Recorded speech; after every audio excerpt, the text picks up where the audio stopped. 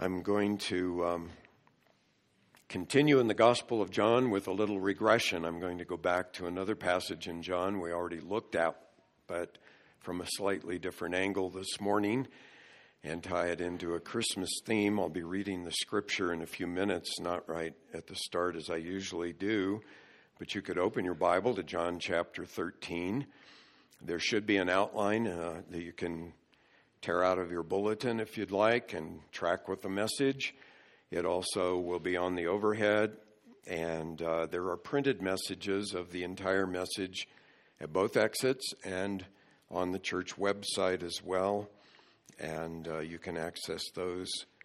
And as most of you know, the last 25 years, or 22 years, I should say, worth of sermons are on the church website. I want to talk about the spirit of Christmas, and if I asked you to complete that sentence, the spirit of Christmas is, almost all of us would say, well, the spirit of Christmas is giving. We all feel good when we are able to give to someone, especially those in need, and of course, the Salvation Army takes advantage of that by setting up bell ringers at almost every store in America, and so you're out this time of year, and you might feel good to drop a few coins or dollars into the kettle, but that's really impersonal giving in that you don't know who it's going to, and we're okay to do that, to give, and we don't know who's going to receive. But when it comes to giving to those we know, I would say that giving is kind of a misnomer because usually it could better be called exchanging. You've had this experience. Your neighbor brings over a plate of cookies for Christmas, and you're racking your brain thinking, oh no, what can I give her back? You know, we want to even it up. It just feels awkward to receive without giving back. We want to even the score. Now, I'd like to suggest something a little radical, and that is that I think the true spirit of Christmas is receiving. Now, before you accuse me of being a greedy money grubber or something like that, let me explain that I think that the heart of Christmas is the wonderful news that God sent his only Son to this earth to give himself on the cross to pay the penalty for our sins. And you can't even up a gift like that. You can't repay it back. All you can do is receive it. But that goes against our human nature. And so I hope this morning that in taking another look at a passage we've already looked at, we might see that the spirit of Christmas is receiving, because at the heart of Christmas is God's grace, and God's grace can only be received. If you earn it, if you pay it back or try to, it's not grace. Grace is undeserved favor that you receive. Now, people have a hard time understanding the concept of grace because it runs counter to the world we live in. We work for a living, we get paid. We deserve it, we earned it. And life works that way. In school, you work hard for grades, you get the grade. You don't, you don't. That's the way life works. All of the world's religions, in fact, teach that the way to get into heaven or nirvana or whatever you want to call it in whatever religion, it has something to do with human works, with merit, with earning it. Marla and I spent an unforgettable New Year's holiday, some of you may remember, over the infamous Y2K when the world was supposed to melt down and all the computers shut down. We were way in the north of the Czech Republic in a little remote village that was literally on the border with Poland. You could go out and there was a border marker you could step over into Poland. And I was teaching a group of college students there.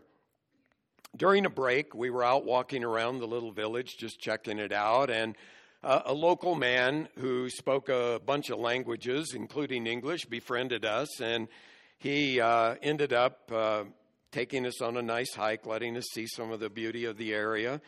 And then he even let us use his computer to email our kids and tell them we were still alive before the meltdown.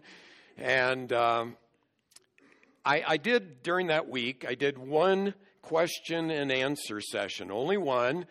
And in the providence of God, as I'm right in the middle of the Q&A session with these students, the door opens and someone ushers in this man who had not been a part of our meetings. I thought, oh boy, what's coming now? Well, he sat and listened to us for a while, and then he raised his hand and he asked, what is the difference between Christianity and all the other religions of the world? And I just went, wow, Lord, thank you for that set-up question where I can now share the gospel. And so I told him that all the other religions in the world, including some that go under the banner of Christianity, because the Czech Republic, before communism took over, and it's now pretty much atheist, but before that, it had a semblance of the Christian faith. And I told him that all of the other religions of the world, including some that go under this banner of Christianity, are works-based. They teach that if you are a good person, if you try hard, if you go to church, you pay your tithe, you do this, you do that, eventually you build up enough merit to tip the scale and you get into heaven. But I said the Bible teaches, and then I quoted Romans chapter 4 and verse 5, but to the one who does not work, but believes in him who justifies not the good person, but the ungodly, his faith is credited as righteousness. And so I was able to explain the gospel. Now, I don't know whether that man ever responded to the message. I've lost touch with him. But what I explained to him is what Christianity and what Christmas is all about. And that is that God sent his own son, and he sent him to forgive your sins, not based on your works, not based on your righteousness, not based on anything you can do, but based on his gift. And all you can do with that gift is receive it. Now, to illustrate that point, I'm going to turn back the dial a few chapters and go back to a text that we looked at earlier in John. It's not a Christmassy text in that it's really about the last day that Jesus was on earth before he was crucified, not his birth. And it captures at the same time, I think, the essence of what Jesus came to do. And I hope to show, therefore, the essence of Christmas. And that is that the eternal Word took on human flesh and dwelt among us for a reason. And it's the story in John 13 of how Jesus got up from the Last Supper and took a basin of water and a towel and washed the disciples' dirty feet. And it's a parable, in effect, of why Jesus came into this world, and then also of what he would send his disciples, that includes us, out to do in this world. So I want to read again for you John 13, verses 1 through 17. Now, before the feast of the Passover, Jesus, knowing that his hour had come, that he would depart out of this world to the Father, having loved his own who were in the world, he loved them to the end, or to the utmost.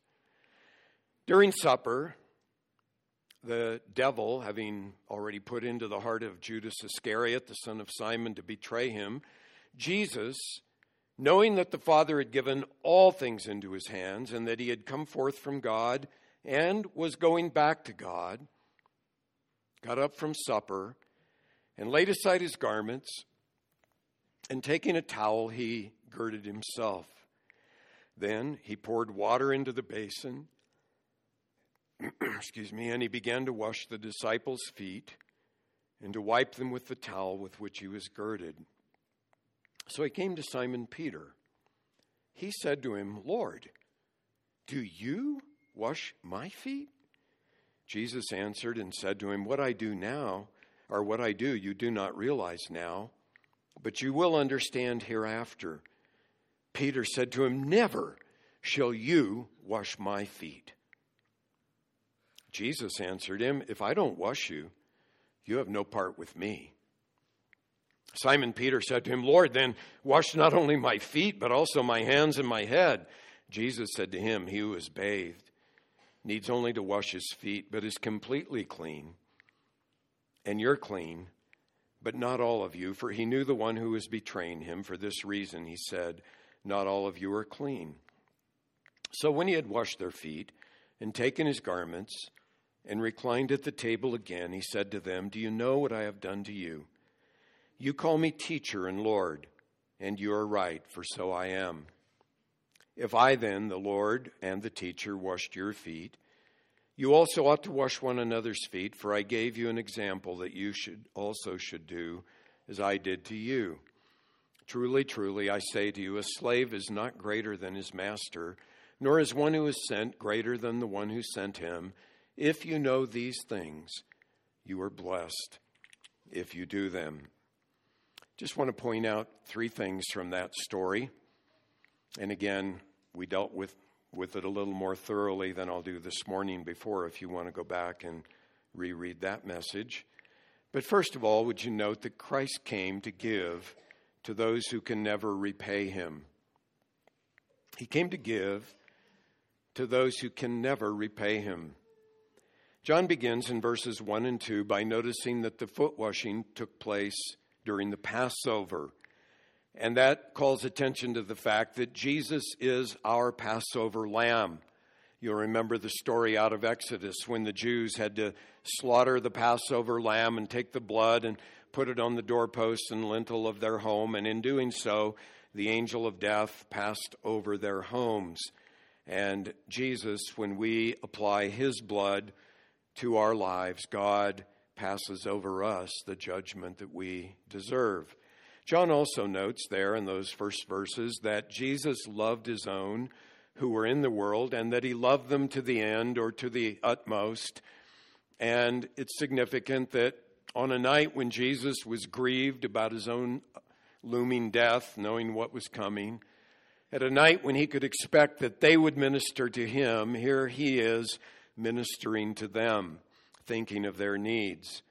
John also notes in verse 3, and here's my link to Christmas, that Jesus had come forth from God. He didn't begin his existence there in the manger or when he was conceived in the womb of Mary by the Holy Spirit. He is the eternal Son of God.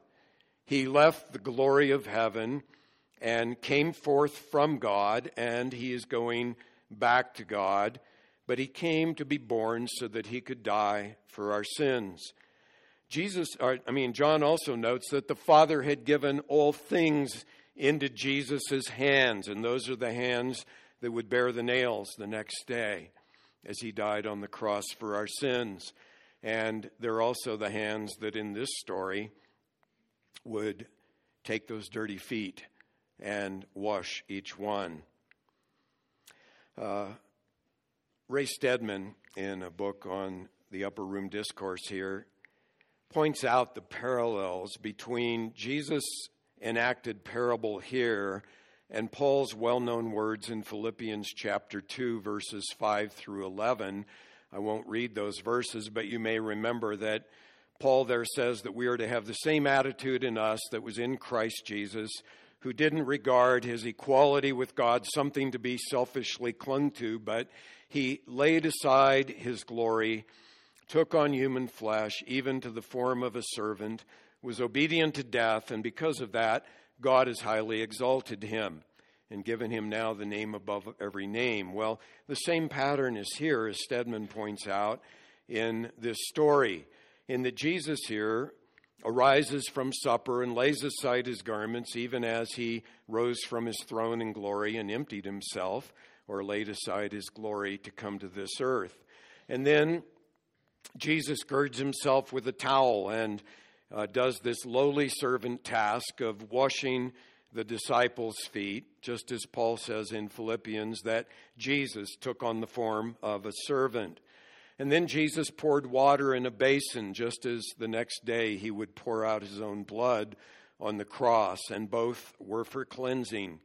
The water here literally to cleanse the disciples' dirty feet, but Jesus, as Paul says, becoming obedient to the point of death, even death on a cross, his blood cleanses our hearts from all sin. And then after he had washed their feet, it says he took up his garments again and reclined again at the table. And as Paul says there, after Jesus was obedient to the point of death, God highly exalted him, bestowed on him the name above every name, and he is now at the right hand in glory. Hebrews 1:3 sums it up. It says, when he had made purification of sins, he sat down at the right hand of the majesty on high. And so in this short foot washing drama, you kind of have a picture of the redemptive work of Christ, that he left glory, came to earth, not as the king the first time, but as a servant, was obedient to the point of death. That death brings cleansing to all who will apply it to their lives. And now he is risen again and in heaven on high. But, as you know, there is a twist in the story. And the twist involves good old Peter, who is often at the center of some of the twists in the gospel stories. I believe there was a stunned silence as Jesus began, not with Peter, but some of the other disciples. And they're all in shock because a master just didn't do this for his pupils or his servants, his disciples. And so it's puzzling to them. And he gets to Peter, and in typical fashion, verse 6, Peter says, Lord, do you wash my feet? And in the Greek text, those pronouns are emphatic. So it shows Peter's shock. Someone like you, Lord, washes my feet. And then we read in verse 7, Jesus answered and said to him, what I do, you do not realize now, but you will understand hereafter. And then following in the text, Peter says to him, never shall you wash my feet.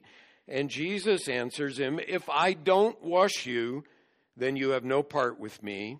And then Peter goes overboard the other way. Simon Peter says to him, Lord, then wash not only my feet, but also my hands and my head. Give me the whole works. And Jesus says to him, he who is bathed needs only to wash his feet, but is completely clean. And you are clean, but not all of you, speaking, of course, of Judas. Now that interchange pictures God's grace, which is at the heart of the message of Christmas. And that is that we begin with Christ by having him wash us all over. That's the bath. The scripture calls it the washing of regeneration. When you're born again, God forgives all of your sins through Christ's shed blood on the cross. And it's once and for all, and it doesn't need repeating. But then we all walk in this dirty world, and in that day, when you walked in the dusty roads with sandals on, your feet got dirty. And so that pictures maintaining our relationship with Christ. We all sin, and we all need to apply the shed blood of Christ, which covers all our sin again and again and again. And that's what's pictured here in the foot washing. And by telling Peter, if I don't wash you, you have no part with me, I believe what Jesus meant was, if Peter could not allow Jesus to wash his feet, then how could he submit to Jesus to save him and to serve him at all? So we begin with Christ by grace, his grace, we receive it, and we walk with Christ in his grace. It's all of grace from start to finish. None of it is deserved, and none of the disciples deserved to have Jesus wash their feet. None of them could say, I've been a really great disciple, and so you owe it to me, Lord. No, they all were shocked here with the grace that Christ has shown. But Peter here is uncomfortable, and he's thinking, the table should be reversed. I ought to be the one washing your feet, Lord. And as you know, at the end of John 13, Peter is saying, Lord, I'll lay down my life for you. But as we know earlier, Peter said, God forbid that you should lay down your life for us. That just doesn't seem to fit. So Peter's struggling at this point, as we all do. to understand this concept of grace. It's one way. We don't pay it back. We can't even up the score. We can't do something for God to earn it or, well, let me make it up to you. All we can do is receive it. And the story shows us that Christ came to cleanse us from our sins, and to have a relationship with him, you begin by receiving his grace. You have to receive his grace. And then you have to walk in his grace. And it's not a minor point, because Jesus said, if you don't do that, you don't even have a part with me. If you don't walk in grace and receive my grace, we don't have a relationship. So it's really essential that we understand this. Now, at first glance, Peter's refusal to let Christ wash his dirty feet looks like humility. I think actually, though, it stemmed from pride, that Peter just wasn't comfortable with receiving from Christ. His pride made him want to even the score. And that leads to the second point I'd like to make this morning, and that is that to enter a relationship with Christ, we have to judge our pride and then receive his salvation with no thought of repaying. No thought, I can give it back to you, Lord. I'll make it up, and then we'll be on an even basis. It doesn't work that way. Now, there are two sides to this. First of all, to enter into a relationship with Christ, we have to judge our pride, because pride prevents us from receiving God's grace. See, pride wants to reciprocate. It wants to even the score. Pride is embarrassed by saying, I am needy, and all I can do is receive. I can't give back to do my part. And so pride wants to always offer God something to pay its way. And then, of course, the proud person can take some credit for getting right with God. To come to God, however, we have to recognize, God, I come empty-handed. The only thing I deserve from you is judgment, because I have sinned. And so the only thing I can receive from you is grace, a free gift. Now, pride takes different forms. Sometimes, as here, pride often hides under the mask of humility. And I think Peter's protest in verse 8, never shall you wash my feet, sounds humble, but on probing just a little deeper, I think it stems from pride, because he's saying, these other guys have let you wash their feet, but I'm a notch above them. I'm not going to do that. Actually, I'm a notch below them in my proud humility, but I'm not going to let you do that to me. I should be washing your feet, so I know better than you, Lord, about what's going on. Another mark of pride is embarrassment, and I think Peter's embarrassed by this whole thing. Maybe these other guys needed their feet washed, but not Peter. Not good old Peter. He's loyal. He's true blue. He's going to give his life for the Lord. I read once a funny story that Elizabeth Elliot told. One time when her daughter was little, she overheard her singing to her cat, "Amazing grace, how sweet the sound that saved a wretch like you." And that's where pride comes in. You need grace, man. You're a wretch. But me, hey, my feet are pretty clean. Another mark of pride is discomfort with being close. And as I explained when we studied this passage, the only way you can have somebody wash your feet is to get pretty close. And when they get close, and remember, this wasn't a foot washing ceremony where everybody washes their feet before they go. These were real dirty feet. And when you get close to real dirty feet, you go, oh, they're not only dirty, they stink. Our feet just have a way of giving off an odor. And that's kind of embarrassing to let someone else get close enough to smell the odor and see the dirt on your feet. But to allow the Lord to wash the sins from your life, you have to expose it all. Of course, he knows it all anyway. But you have to come and say, Lord, you know everything about my life. You know all the guilt. You know all the sin. You know all the dirt. But Lord, I need your grace. Another mark of pride is an independent spirit. Every one of the apostles was perfectly capable of washing their own feet, and they probably would have felt better about that than letting Jesus wash their feet, just like people feel better about being able to do something for salvation. You know, that makes me feel good, that I can do something to earn my own way. But to receive, that's kind of humiliating. You know, Lord, really, I'd rather do it myself. That's pride. But we all have to come to Jesus and say, Lord, no, my feet are way too dirty. I couldn't get them clean if I scrubbed them all my life. You have to clean them. And then a last observation, pride is sometimes the driving force behind Christian service, serving Jesus, because sometimes people who serve the Lord do it out of pride, thinking that they're somehow going to pay Jesus back for what he's done. And you can always tell when someone is serving out of pride because invariably they get their feelings hurt.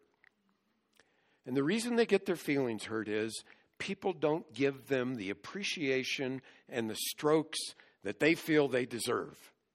You know, if they only knew how many hours I put in behind the scenes getting ready for, you know, and so they're wounded because they want to pay back. I did, and I want to get it back. And that's pride. Now, we should serve Christ, as I'm going to point out on the third point here, but it ought to come from gratitude and not from paying him back. And so, to cite Isaac Watts' familiar hymn, when I survey the wondrous cross on which the Prince of Glory died, my richest gain I count but loss, and pour contempt on all my pride. And so, to begin a relationship with Christ, you got to come to the cross by judging your pride, and that means that you repent of your good works. You know, we talk a lot about, you got to repent of all your sin. You do. But most of our number one sin is my good works that I am proud of, and I think those commend me to God. No, I have to repent. Those good works won't get me an inch closer to God. They'll only keep me from him. And then the second half of it is that to enter a relationship with Christ, we have to receive God's grace with no thought of repayment. Salvation is God's free gift to those who deserve his judgment. And the reason it's possible is that Jesus paid the penalty we deserve. That's what one of the most familiar verses in the Bible is all about. John 3:16 says, "For God so loved the world," and in John's gospel, the world is that which is opposed to God, that which is in rebellion against God. God so loved that world that he gave his only begotten Son on the cross, is the implication of that whoever believes in him shall not perish but have eternal life. Now, if somebody comes to you at Christmas and offers you a nice gift, the only polite thing to do is receive it. And so John 1:12 explains, "But as many as received him," Jesus, "to them he gave the right to become the children of God," and receiving him is the same as believing, because it says, "even to those who believe in his name." And so God gave us his Son as a free gift. You receive that gift by putting your trust in what Jesus did for you on the cross, not in what you can do for God, but in what God did for you, because you'll never earn enough points to go to heaven. All the good deeds you do won't outweigh the sin. I've explained before, it would be like going before a judge and you're guilty of some heinous crime, and you say, "But judge, I've spent hours going over to the old folks' home and serving those people. And judge, I've given hundreds of dollars to the Toys for Tots program, and I've done," and you add up all your good works, and the judge says, "Yeah, but you're guilty. You committed this terrible crime, and that doesn't erase it. You're guilty, and that guilt must be paid for there to be justice." And the good news of the gospel is God paid in Jesus what we deserve. But we still want to pay, don't we? Let's suppose, I know this didn't happen to any of you, but let's suppose at Christmas time you got an invitation to go to Bill Gates' home for dinner. And you were one of hundreds of guests. It was a lavish affair, and you get to the Gates mansion, and the guards check your ID and let you in, and you go in, and there is just more food than you could eat in 100 dinners.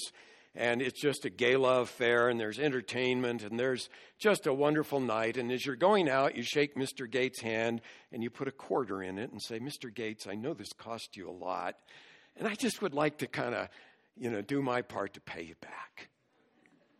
Well, that would be an insult, wouldn't it, to his generosity? And, of course, it wouldn't help at all. He doesn't need your quarter. He's got billions. But, you see, when you come to Christ that way, that's what you're doing. You're insulting him and saying, I realize that you shed your blood for my sins, but here's my quarter of my good works. Let me just pay you back. It's not understanding God's grace. We see this illustrated in the well-known parable of the prodigal son. You know the story. The prodigal goes out and he squanders his inheritance on loose living, and finally he hits bottom and he's slopping pigs, and he's even eating the food that's fed to the pigs, which for a Jew who thought pigs were unclean, I mean, this is the low of the low of the low. And he finally comes to his senses and he says, you know what? Even the slaves at my dad's house have plenty to eat, and they're treated decently, so I'm going to go home to my father and tell him that I've sinned. And he gets up, and he's rehearsing in his mind his spiel, what he's going to tell his dad. And his father sees him from afar, and it's such a moving story. And he loses his dignity. In that society, an older man never girded up his loins and ran. But his dad, forget cultural convention, he pulls up his robes so he doesn't trip, and he runs to his son, and he warmly embraces him and brings him home and throws a party. And he could have easily said to him, you smelly, dirty, no good excuse for a son. Make a U-turn right here and go back to where you were. I don't want you to be under the roof of my house. He could have done that. That would have been just. But that wasn't the father's nature. His nature was to show his son grace. And then the story doesn't end. And the crux of the story is the older brother, He's been out working hard in the field. And he comes in, and he hears the party going on. He calls a servant over and says, what's going on? Well, that brother of yours came home, and your dad threw a party. And he is incensed. I mean, he's just thinking, this is crazy. And the dad comes out and pleads with him, come on in to the party and join the celebration. And the brother says this is Luke 15, 29 and 30. And he is indignant. He says, look, for so many years I have been serving you, and I have never neglected a command of yours. And yet you have never given me a young goat so that I might celebrate with my friends. But when this son of yours, you can't even call him his brother, this son of yours came who has devoured your wealth with prostitutes, you killed the fattened calf for him. There's a man who didn't understand grace. In fact, he didn't even like grace because he wanted to earn his way. Look at my record. It's impeccable. I have worked hard for you all of these years. I deserve your favor, and I'm cashing in on it. I want what I deserve. That's the way so many people relate to God. I don't want grace. I want what I deserve because grace is for the no-good scum like my no-good brother. And the story shows that if we aren't like the brother, we have no part with Jesus. We all have to come to see even our self-righteousness, the self-righteousness of the older brother, was equally heinous and sinful in the eyes of a holy God as the flagrant behavior of the younger brother. We have to repent of our good works, and we have to come to Jesus and say, Lord, I'm dirty. would you cleanse me? That's grace. And only then, in that context and only in that context, then can we serve. And that's the third point I want to bring out, that it's only when we have learned to receive God's grace that we then can learn to give and serve properly. Down in verse 14 of our text in John 13, after Jesus washes the disciples' feet, he says to them, "If I then, the Lord and teacher, washed your feet, you also ought to wash one another's feet, for I gave you an example that you also should do as I did to you." His doing to us is first, but then, as a result of receiving his grace, yes, then we can serve freely. And once you've let Jesus wash your dirty feet, then you have a basis to wash others' dirty feet, but also, and this is harder, to let them wash your dirty feet, to receive grace as well as to give grace. Now, let me just apply this in 4 ways, and we'll wrap it up here. First of all, when we've received God's grace in Christ, then we can freely forgive those who have wronged us, and we can ask forgiveness when we have wronged others. We're all imperfect sinners in process, and that means you cannot deepen or maintain relationships without forgiveness. 2-way. Asking forgiveness when you've wronged, granting forgiveness when others have wronged you. Remember the parable that Jesus told in Matthew 18 about the man who was forgiven a debt of 10,000 talents. A talent was a unit of money.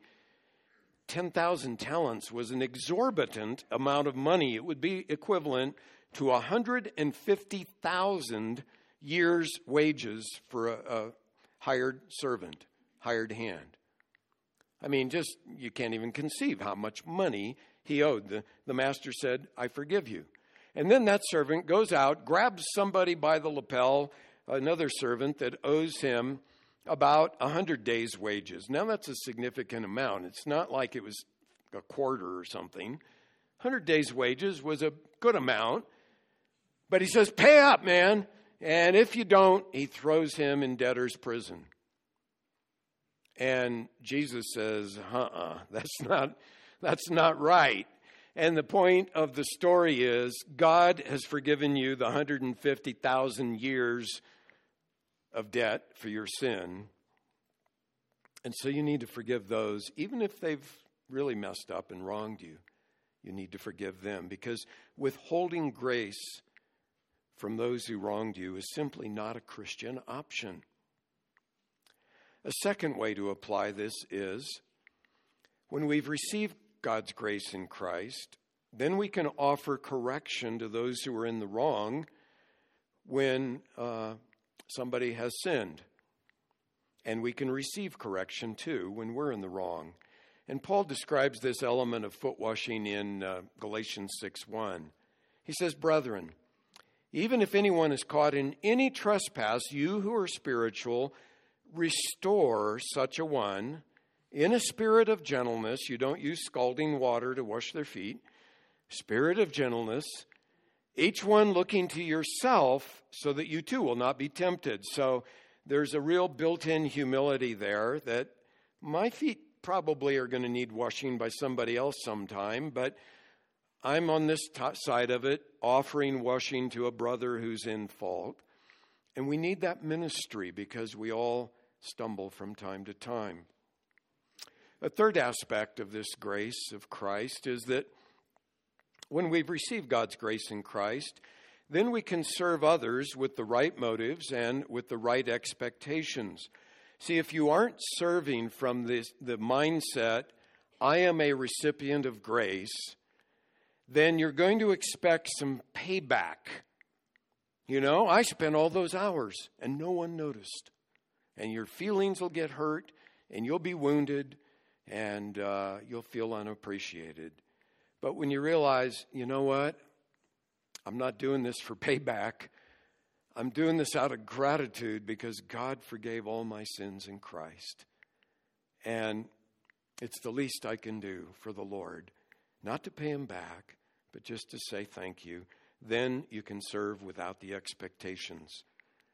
And then finally, when we've received God's grace in Christ, then we can freely give our resources to the Lord's work. Again, you recognize all that I have is a gift. God gave me everything, including my home, my resources. Everything I have is from God. Then that frees you up to give to others. And you're not doing it to earn points with God. You're not doing it to gain leverage over someone so that they will now owe you one and feel indebted to you. But Jesus said in Matthew 10:8, freely you have received, freely give. Or the Apostle Paul in a section on giving put it this way, 2 Corinthians 9:8, he said, and God is able to make all grace, there's that word, abound to you, so that, always having all sufficiency in everything, you may have an abundance for every good deed. And he's talking there about giving to the needy saints in Jerusalem. And so the foundational question I just want to leave you with this morning is to make sure, have you received God's free gift, his grace, that he offers through his Son Jesus, who came to this earth so that he could wash away the dirt from your life, the sin. He did it all on the cross. To receive that gift, you have to admit, yep, my feet are dirty. In fact, I'm dirty inside, and only Jesus can clean me. And all the good works in the world are never going to erase that debt of sin. And so, God, I need grace. I need grace. And that's what the cross is all about, that God sent his own Son to bear the penalty we deserve, and he took that on himself so that we can go free. Paul sums it up very succinctly in a well-known verse, Romans 6:23. He says, the wages of sin is death. But here's the good news. The free gift of God is eternal life in Jesus Christ our Lord. So have you received that gift? J.C. Ryle tells a true story about a mother whose daughter ran away. And she fell into quite a life of sin. For a long time, no one even knew where the daughter was at. But eventually, that daughter returned. She mourned over her sins. She repented. She trusted in Christ to forgive her and save her. And someone once asked the mother, well, what did you do to get your daughter back? I mean, what means did you use? And the mother said, well, of course, I prayed day and night for my daughter when she was gone. But then she said, but I did one other thing. She said, I never went to bed at night without leaving the front door unlocked. Because she said, I was afraid that maybe some night my daughter would come home and try the door and find it locked and turn away. And so she said, I always went to bed leaving that door unlocked. And so it happened. One night, the daughter came home in the middle of the night and tried the door, and it was open. And she came in, never to go out and sin no more. And that open door is a picture of the grace of God to every sinner. The door is open because Jesus paid the debt. And all you got to do is come home. Come home to him. And he welcomes every sinner because Christ paid it all. That's what Christmas is all about. That Jesus came to do what we could never do for ourselves. He came to erase the debt of our sin, but you have to come home. You have to receive him. And that's why the true spirit of Christmas is not giving, it's receiving. Receiving the gift of eternal life in Jesus Christ. Father, I pray that we all would understand and live by your grace, that we would receive the grace that you offer in Christ, and if any are here under the guilt of their sin, that they would recognize that they can never pay it, they can only receive your gift, and that they would do so by putting their trust in Jesus. And I pray, Lord, that we would be gracious people to one another, because we all sin. We all need our feet washed again and again and again. And I pray that this church would just ooze your grace in our relationships.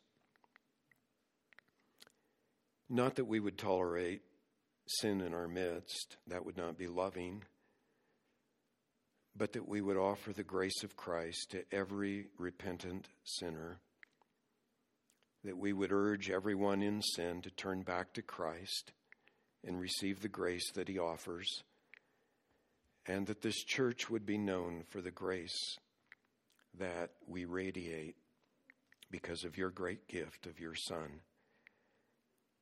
In Jesus' name we come before you and ask these things. Amen.